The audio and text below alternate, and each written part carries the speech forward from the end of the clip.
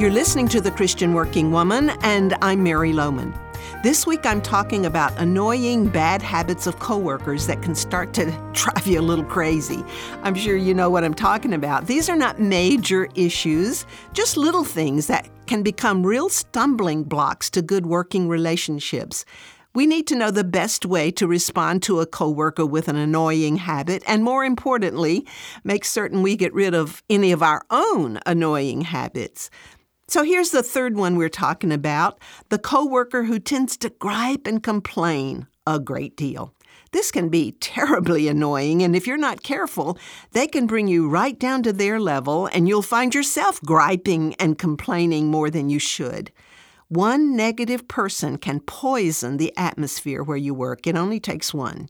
If you happen to work with that one person, well, you must first learn how to tune them out and not allow their negative talk to infiltrate your own mind.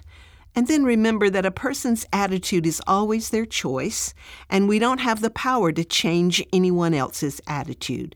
So if your coworker chooses to gripe and complain a great deal, your best way to deal with it is to respond in positive ways. Do it nicely, kindly, but firmly. Don't be afraid to be positive in the presence of a person who's negative. And of course, pray for that person. Underneath that negative exterior is something else that's causing the problem. You may never know exactly what that is. It could be baggage from childhood.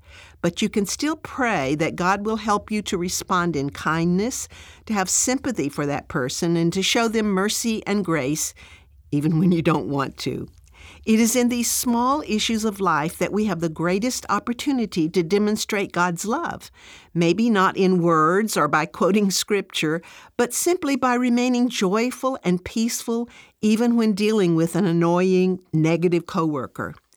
Have you ever thought about your own tendency to be negative? Years ago, I finally began to pay attention to my own negative attitude and realized I was far more negative than I thought I was.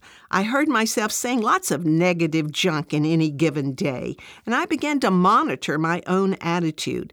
It's a good habit to form to just make sure you haven't caught the negative disease yourself. Remember that on May 14th, we have our Saturday Zoom get-together with Amy Spiegel, who's going to be talking about letting go of perfect. You can register for that at christianworkingwoman.org. I hope you'll join us. It's going to be good.